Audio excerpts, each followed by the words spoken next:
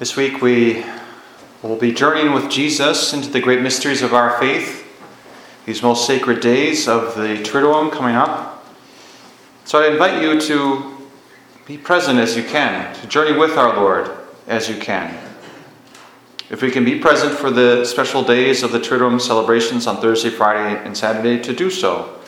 As best we can, to be taking these days as solemn days when we don't seek out distractions or unnecessary media usage, but to be, in a sense, very focused and prayerful and attentive to what is the Lord wanting to say to us during these days.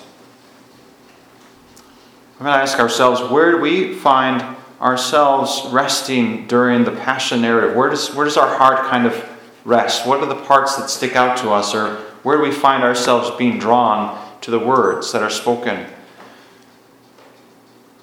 Jesus is here, and he prayed in the garden that this cup would pass, that the cup of this suffering would pass.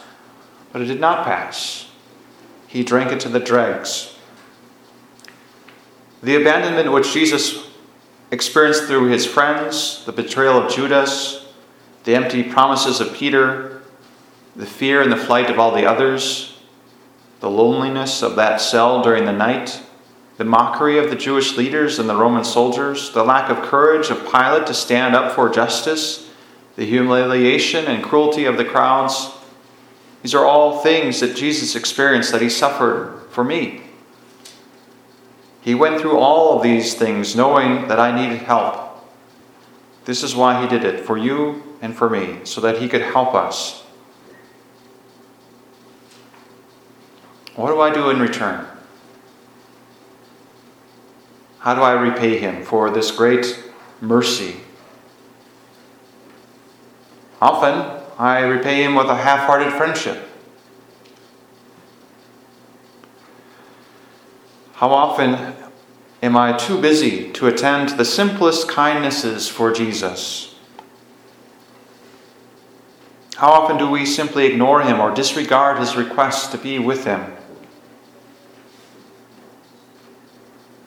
If it's not convenient to be in church or to pray or to obey his teachings, then so often we don't. We simply turn away. What do we say by our actions, by our words? What do we show Jesus by the way we live our lives? Are we a friend of Jesus? Are we there for him? Or do we just use him as a doorway to heaven? Do we hold him as some kind of shield against the horror of what would be our lives, what would be our fate without the sacrifices he made for us? Friends, this week is a good measure of our relationship with Jesus.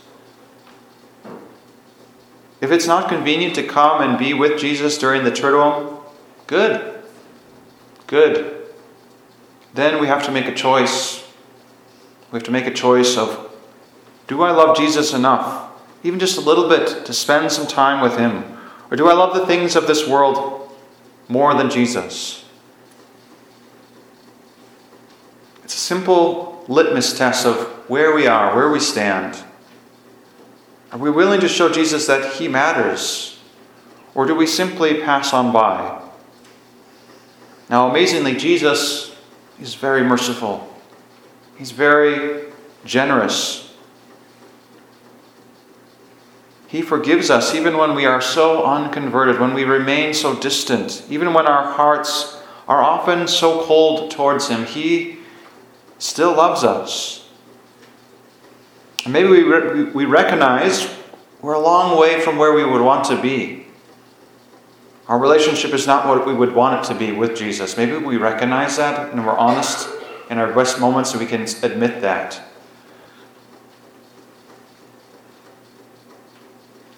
This week is a chance for us to renew our relationship with the Lord. We can be like those who fled, those who stayed away from him, or we can be those who walk with him and stay with him in his agony. So which is it going to be? And if not now, when? When will our hearts be converted? What does it take for Jesus to have your heart, to have your friendship? We want him to be there for us, but will we be there for him? I'd invite all of us this week to show Jesus that you love him. Spend a little time with him. Even if it's not in church, spend this week with our Lord.